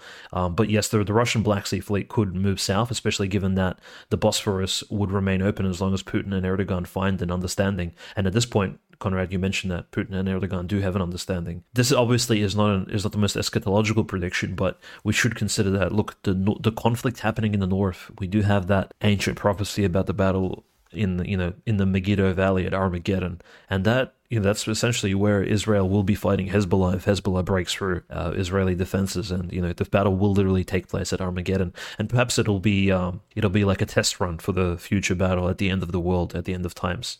In this particular, and if you visit the Valley of Megiddo, this is also the place, I believe Mount Carmel actually overlooks Megiddo, where the prophet Elijah defeated the priests of Baal and actually ended up executing them all. These are priests of Baal, or if you recall that particular narrative from the Old Testament, very powerful. And Mount Carmel overlooks Megiddo, and it's a very powerful place if you ever want to visit it in the north of Israel. A holy place as well, because our holy saint prophet Elijah, and of course Elijah will return at the end of the world too. So this is all very powerful. Elijah not having passed yet, he will come back to face the Antichrist and to fight him at the end of times, and also as a prophet to the apostate Israeli people, and not just Israelis, I mean Orthodox Jews in particular, and Enoch will return as well. So these are things which, it's very striking imagery and very striking stories which will all come to pass, but it seems that, we are moving there slowly but surely, or in fact, we are playing test runs of those particular future events. It's quite striking. Well, you talk about, people could bring ships to the Eastern Mediterranean, perhaps the Suez Canal could get blocked. Qatar has said that if the violence against the Gazan Palestinians doesn't stop immediately, they're just going to shut down global oil shipments in the Persian Gulf completely. And Qatar itself doesn't actually have the authority to completely do that, but if there's one thing Qatar and Iran agree on, it's the Israel-Palestine question, and the three most relevant countries to controlling the passage of oil and shipments through the Persian Gulf are Iran, Qatar, and Oman. And Oman has almost no geopolitical clout whatsoever, so I'm sure it would basically just follow its lead of its other Muslim, state brothers. But if that really happens, I mean, that would be what could really escalate this. Like, the U.S. may have no choice but to get involved. I mean, in theory, their best call would be to just tell Israel to stop. But let's be real, which tail wags the dog? Are we right? I think Israel really gives the orders. So I don't know if the U.S. actually has the authority to de-escalate from that perspective. They can encourage it, and maybe they could hint that they wouldn't support an Israeli action. But at the end of the day, Israel could pull the leash, and the U.S. would send in the dogs, right? So that's how we know these things go, unfortunately. From an America First perspective, that's our interest. Our interest is shaking off this Zionist influence and regaining our sovereignty. And that's true for a lot of countries, especially in the Five Eyes and Western Europe in general. I mean, us in the Anglo Empire, the Jews fought against us, overthrew us, in that region in general, yet we still support them. So it's very much a problem, and it needs to. And again, I'm not a ideological Hamas or Palestine supporter, but in this instance, the enemy of my enemy is, well, I'll just say not my enemy. That's what I'll say. Maybe I don't want to I don't want to get banned, but at the same time, what we see.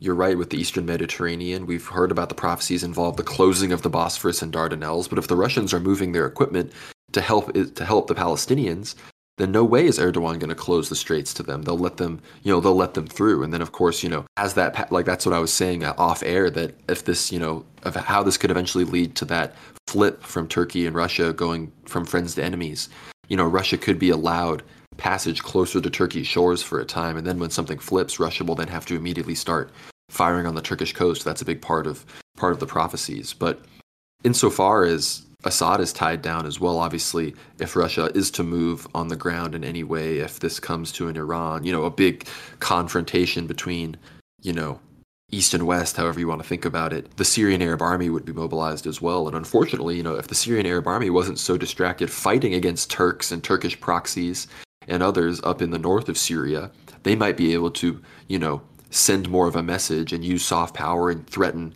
the Israelis more and allow, keep them in check a little bit more. But ironically, Erdogan isn't helping the situation in that regard at all with his campaign up in Syria. So again, Erdogan, as usual, the slipperiest, most confusing character, really, makes it hard to map, clearly everybody's side when it comes to the Third World War. But he's doing a lot better than the Emirates, who are cucking harder than basically any other Arab state, even harder than Egypt, which is hard to realize, frankly. That's right. Yeah, Qatar and the United Arab Emirates have really given us, not as strong of a message as, say, Saudi Arabia, which has spoken up in, the Crown Prince of Saudi Arabia and the future king after the passing of King Abdullah. Funny enough, the King of Jordan's name is Abdullah, and the King of Saudi Arabia is Abdullah as well. But essentially, Saudi Arabia has spoken up that, look, they've broken any sort of future agreements with Israel. Any talks about mutual cooperation have been put on hold for a very lengthy time.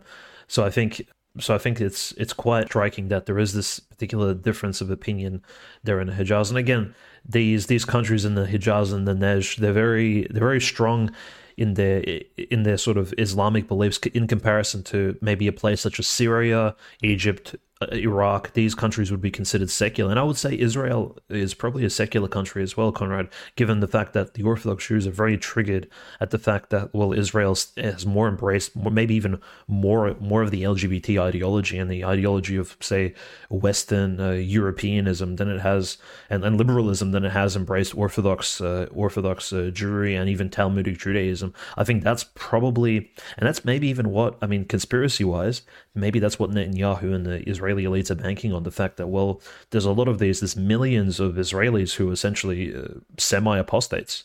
Like, they're somewhat like agnostic, atheistic, and it brings shames to the entire Israeli people. In fact, them attending all these various parades and them going to these, like, the dances. And I was mistaken in the previous episode, calling that particular festival an LGBT festival. I was wrong. It was just a drug-fueled rave. I was mistaken. It wasn't necessarily, even though it probably did have LGBT elements, it wasn't necessarily an LGBT rave in and of itself. So I apologize. That was a mistake based on really early reports, mind you. But nevertheless, so that particular sacrifice did occur on the borders of Gaza.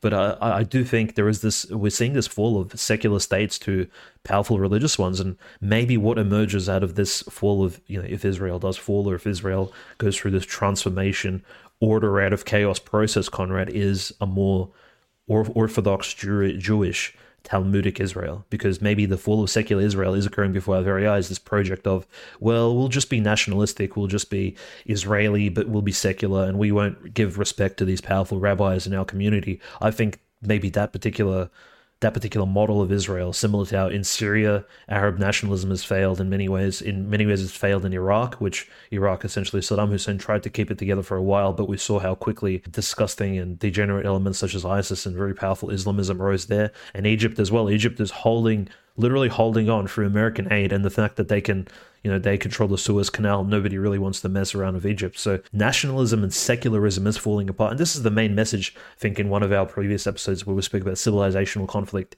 The world is returning to a more traditionalist stance. Secular nationalist without regimes, without any religious backing, are falling to the sideline.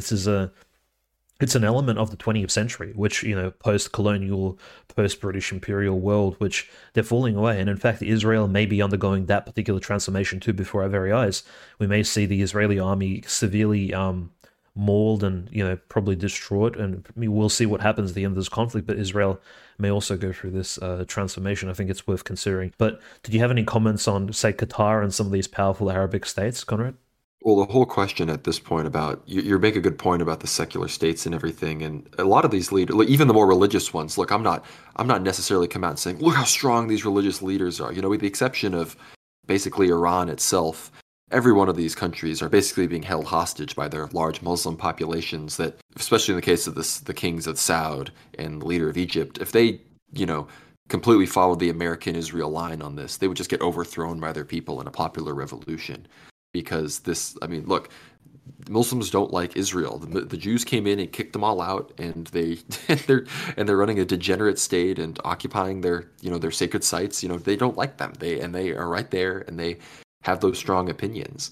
Like right now, we're seeing in Jordan, like the kings of Jordan, they don't like Hamas. They don't even love the Palestinians very much. But we're seeing enormous protests in Amman. People are just marching to the border to just like some people are saying, yeah, I'm just going to go start fighting the Israeli border guards. Like this is the level of thing that's happened. Same things are happening in Egypt, obviously in Lebanon.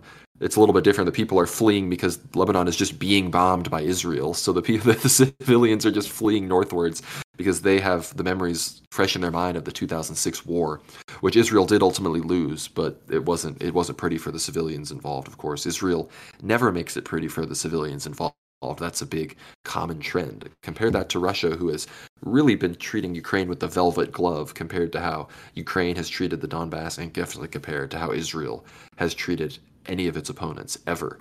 But when it comes to the Israel demographic situation, I mean, look, the Orthodox Jews, they don't want to serve, the actual Hasidim, they don't want to serve in the IDF. They don't like serving in the IDF.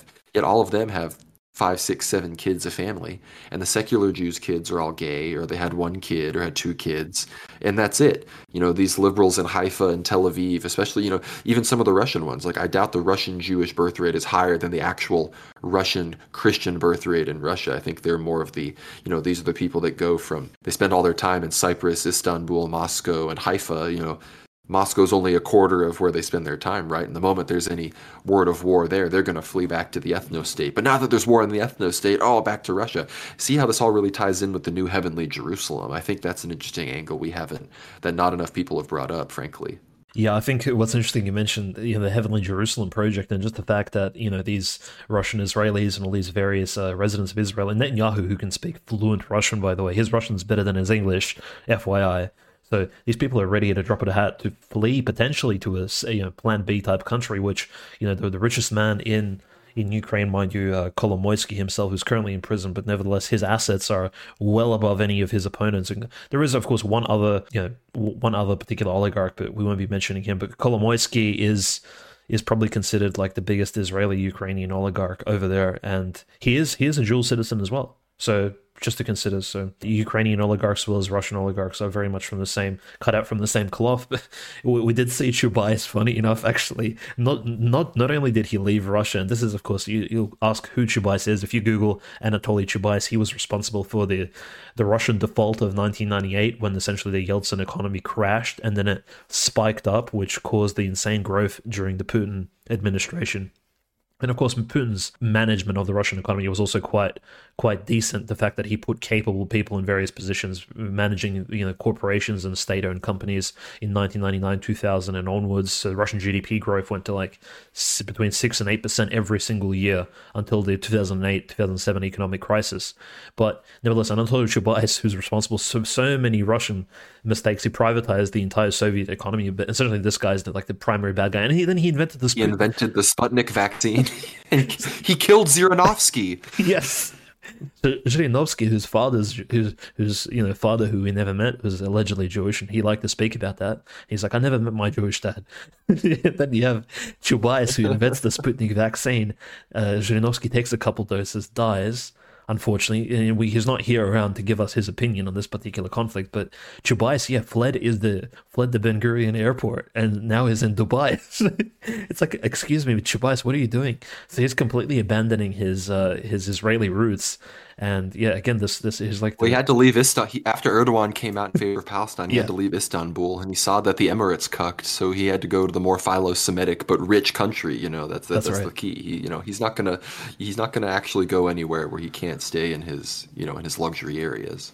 I think you can say he's almost the personification of a spineless cowardice, which may be infusing a lot of these rich folks. We saw it. We saw it in Moscow when Wagner was moving towards Moscow. Literally, all the plane tickets were booked out, and all of the elites were actually flying out of Moscow to Petersburg, to Estonia, to Latvia, anywhere but Moscow. So we do have this elite element where the elites are actually afraid, not just in Russia and around the Kremlin and all these bizarre rich places, but they're also in Israel itself. I doubt the elites would stay to watch watch to watch the fireworks if Hezbollah, the Syrian army, Gaza, and maybe even another country actually get involved. But frankly, like, just a bit off topic, but we were speaking about the British influence, and there is this very malign and malevolent. Obviously, the British Empire was responsible for the creation of the Balfour Declaration and Zionism, and the Rothschilds bankers their home base is not the United States. It is, in fact, Great Britain. So we do have to keep that in mind, and they're one of the most powerful families, running not just European politics but also world finance for many, many decades, and not just decades, centuries at this point, for at least 300 years. So we have to keep in mind that there was that backing of the Israeli state early on, and also the neighbors of Israel, Jordan. So the king of Jordan and the Hashemite dynasty, which reigns in Jordan, were essentially put into place and put into power. They were local nobility, Arabic nobility, who were put into power and secured by the British Empire. And not saying they're all bad necessarily, but we do have to keep in mind the king of Jordan, Abdullah II, whether or not he will support whether or not he will support the Palestinian cause will greatly depend upon what his British masters allow him to do, because he is, I believe, a sergeant or a colonel in the British in the British military. So he was trained from a very young age, participated in he received a proper British education. He's part of the British military system, the King of Jordan. So and he may even be a Freemason as well. We have to keep in mind the early Muslim Brotherhood, its Scottish Freemasonry, is very deeply involved in all of these connections. And we know Freemasonry in general, if it wasn't direct Zionism, the element in the Middle East which actually forged some of these early countries, including even secular ones like Ataturk was a famous Freemason in Turkey, but Freemasonry really touched a lot of these places. And as we know, Freemasonry is very big in Great Britain at the moment, so the King of Jordan very well may be a Freemason. Whether or not that means anything, it just means that he could still have those sort of connections to the old British shadowy elite, which go back to old Western European values and these old ideas, which are even, who knows what exactly the backdrop here is. But we do also remember, me and Conrad spoke off air prior to the episode about, well, what's the potential of the King of Jordan supporting the Palestinians, because Jordan is the closest country to this entire thing. It's literally adjacent to the West Bank. Well, the consideration is that the Black September event of the 1970s, which had, unfortunately, the Palestinians had a lot of refugees, and essentially the PLO, the Palestinian Liberation Army, and the Palestinian organizations actually lived in Jordan. They had there was a large Palestinian population in Jordan for a time, and they revolted. They revolted against the king at the time, King Abdullah's father, and it's called Black September because the Jordanian military literally Tiananmen squared, so to speak, these Palestinian Black Lives Matter protesters, technically speaking. So it was thousands of people died, thousands of Palestinians. If you go to Gaza today and to the West Bank, and if you see any Palestinian over the age of 60, he may indeed have a Jordanian passport, because a lot of these Palestinians are actually refugees, firstly from old Palestine, and then of course they went to Jordan, and then they went back to Palestine. So Jordanians may not necessarily like Palestinians, because they have, especially old boomer Jordanians, may have those memories of what the Palestinians did in their land, essentially caused the ruckus. And I'm not saying anyone's really at fault. I don't want to get into the nitty gritty here, but just to give you kind of an overlap, and it's very interesting, that particular conflict that occurred all those decades ago. And I think the Jordanians are very much hesitant, and I think the Lebanese people as well. It's not that the Lebanese don't support the Palestinians, but I think they do feel like, well, they will be thrown into this conflict. So I think they're a bit hesitant, even though Hezbollah has openly, I think Hezbollah sees an opportunity, despite Hezbollah being, I believe, majority Shiite and very different from Hamas. I think Hezbollah sees an opportunity to support the Palestinian people. And well, speaking of Hezbollah, this is breaking news. We're about to start having a wrap up here, give our final thoughts, but seems to be confirmed by somewhat reliable sources. If this is confirmed or not, this will be kind of where we end on going into this week. But apparently Hezbollah, we are ready to take action against Israel. All our units are ready. Nasrallah says we have a plan to destroy Israel that has been ready for 20 years, and we're looking to implement it soon.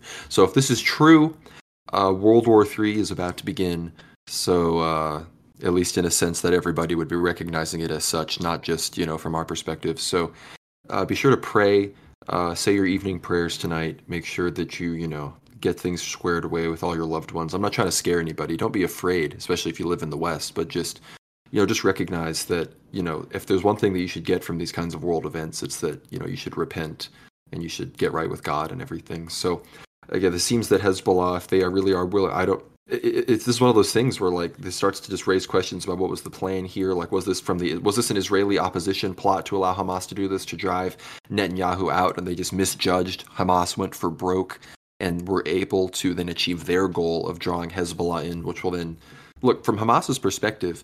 They need to go all in here because they're about to be genocided, and their best hope is Iran, Hezbollah, Turkey, whoever else can help them getting involved. Do you agree? Yeah, absolutely. I think Iran sees the opportunity, it sees the blood in the water, and it's going to strike. And from an Iranian, Persian, and even a Lebanese Hezbollah perspective, I can't blame them. And I know this sounds apocalyptic and eschatological, but I don't think their main enemy is Israel. Iran's rhetoric against Israel has been so heavy for like 50 years, 60 years now, since the fall of the Shah. I don't think they're going to miss an opportunity to strike while Israel appears weak and it has lost over 1,000 people. In fact, I think I'll just give quickly the statistics as of now, the 13th of October on the Friday night. So the Israel-Hamas war casualties at the moment on the 13th of October, as it stands, 1,300 killed Israelis, 3,400 injured. Gaza, so Palestinians, 1,900 killed, 7,700 injured, and they estimate 1,500 Hamas fighters have been killed. So, quite a bit of Hamas fighters actually killed in this conflict at the moment. And the West Bank, the casualties we're looking at 49 people killed, 700 injured from various missile strikes as well as just localized fighting. West Bank of the Jordan, a lot more passive at the moment, but things could really escalate at a drop of a hat. And in Lebanon, at the moment, 6 people killed, confirmed. But again, as we're seeing more bombings, Israeli drones, Hezbollah drones, long-range bombardment, these numbers will, in fact, definitely escalate. So things are looking quite rough. Yeah, again, you'll learn more about this throughout the week. Everybody, we'll keep you posted. Be sure to follow worldwarnow.substack.com, obviously, but follow worldwarnow_ on Twitter and worldwarnowtelly on Telegram to keep up to date with all of this stuff.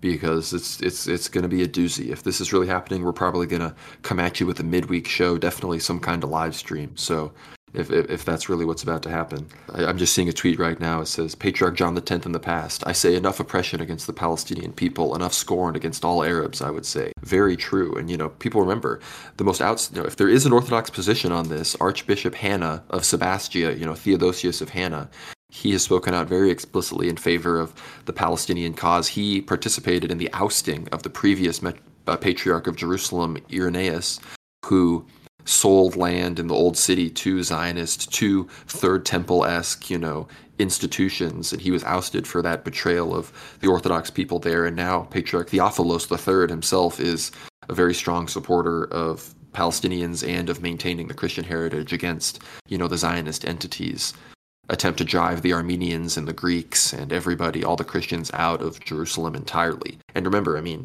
whether it's the, Rokor St. Elizabeth's, on the Mount of Olives, and some of these other churches, there's St. Saba's in the desert, some of the most beautiful churches and most important sites, of course, whether it's the Holy Sepulchre, the Mount of Olives, the tomb of the Theotokos, all these places, Jacob's Well, where St. Fotini and everything, where all of that happened. So these are the places that we really seek to be protected in the midst of all of this. And so as far as my personal perspective, I hope whatever happens that Russia actually has people there on the ground and is protecting those places, because I can't think of any other power besides Assad himself. But if that's happening, it would be the Russians involved. Those are the people that I would trust in this situation to protect the Christian sites. So Dimitri, let's hear your last words and then we'll wrap this up. Yeah, I think Orthodox Christian interests in the Holy Land need to be protected at all costs.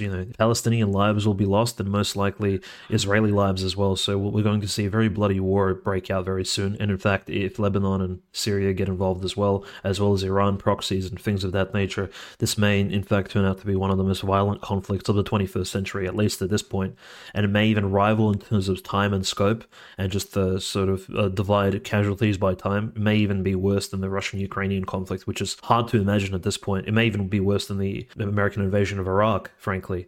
So we're about to see something really tragic and disturbing occur. So definitely pray for peace. But all the holy sites in the Holy Land, tens of monasteries, tens of churches, prayed to many of the saints to do, it's now's the time to read about the saints of the Holy Land in some of these places, Saint Porphyrius of Gaza, Saint Gerasimov of the Jordan. Pray to these particular holy people whose relics line that land, and who are there protecting it, and who are there answering Palestinians, Orthodox Israelis in the minority that they do exist, Orthodox Russians, Orthodox Greeks, and all these Christians, so they could, at least provide them some tranquility and peace in a time of literally being engulfed in complete flames, and also the rhetoric and the destructive actions of the elites of Israel, pushing people to bloodlust. And just I think generally very, very disappointed by the push of the Israelis, both in the media as well as the various Jewish I guess you can say, thought leaders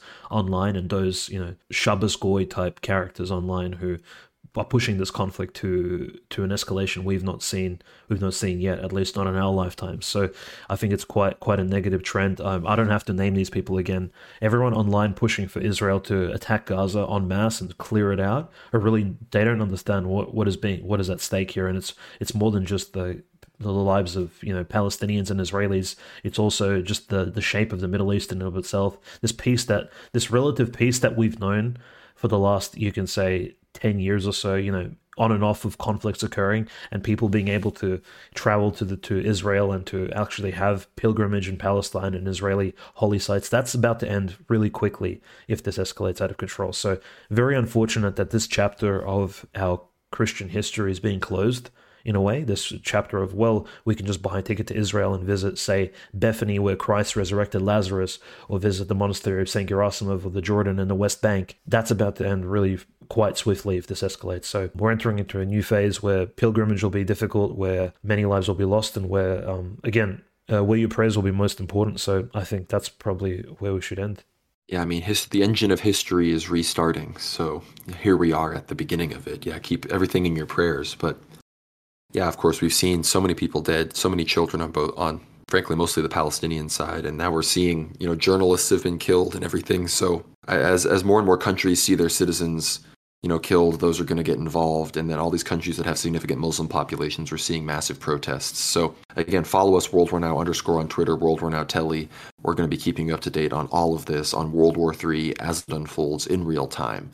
So yeah, with all of that, worldwarnow.substack.com, that's where you can find everything. Subscribe to us here on YouTube, World War Now. We're so close to 3,000. Get us there. Be sure to subscribe on worldwarnow.substack.com to Ether Hour to hear the full interview we did with Father John Whiteford recently.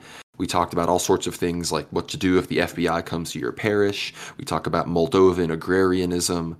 We talk about Malankara, possible reunion with the Moscow Patriarchate. So it's a really great episode. And yeah, with all of that, follow us on Rumble, World War Now. Leave a comment on Substack and on YouTube. Really helps us out. But with all of that, yeah, Dimitri, send us off. Yo, thank you guys for listening, and thank you for your support. We've been getting a lot of feedback and a lot of very positive comments, so we always appreciate that. So keep it coming. Stay critical. No sycophancy, no bizarre serverless comments. You guys just no brown nosing at all. Just be honest with us. Tell us what you want to hear about as well. Any particular subjects which we can cover on Aether Hour, and we always appreciate the support. Monetary support could be provided through subscribing to the Substack. That's probably the best way at the moment. We are quite limited, and we aren't exactly censored yet officially. So let's pray that those avenues remain open for us. And absolutely. So if you subscribe to Substack, you'll receive not just, I think, you'll definitely receive your money's worth, not just $7 a month, but the amount of content available now, it's exponentially growing, I think, and it's quite unique. And me and Conrad are happy to provide that. Over the last year, we've been happy to provide that, and going forward, I think there's a lot more that will be available there. So definitely be on the lookout for more news. Follow us on Twitter, follow us on and Telegram. I want to emphasize Telegram being the most important avenue, because if they start banning people over this conflict, Telegram will be that one place where me and Conrad will never be banned on. We'll always be available, and we'll always be able to provide you news as well as inform you where our videos and audios will be available in the future, because Telegram is that sort of Noah's Ark, okay? If you want to reference the Bible one more time, where we could be safe, at least from any sort of online persecution at this time. So keep a lookout for that. Thank you so much, everybody. And it is later than you think. I've never been less happy to be vindicated, I guess. So God bless.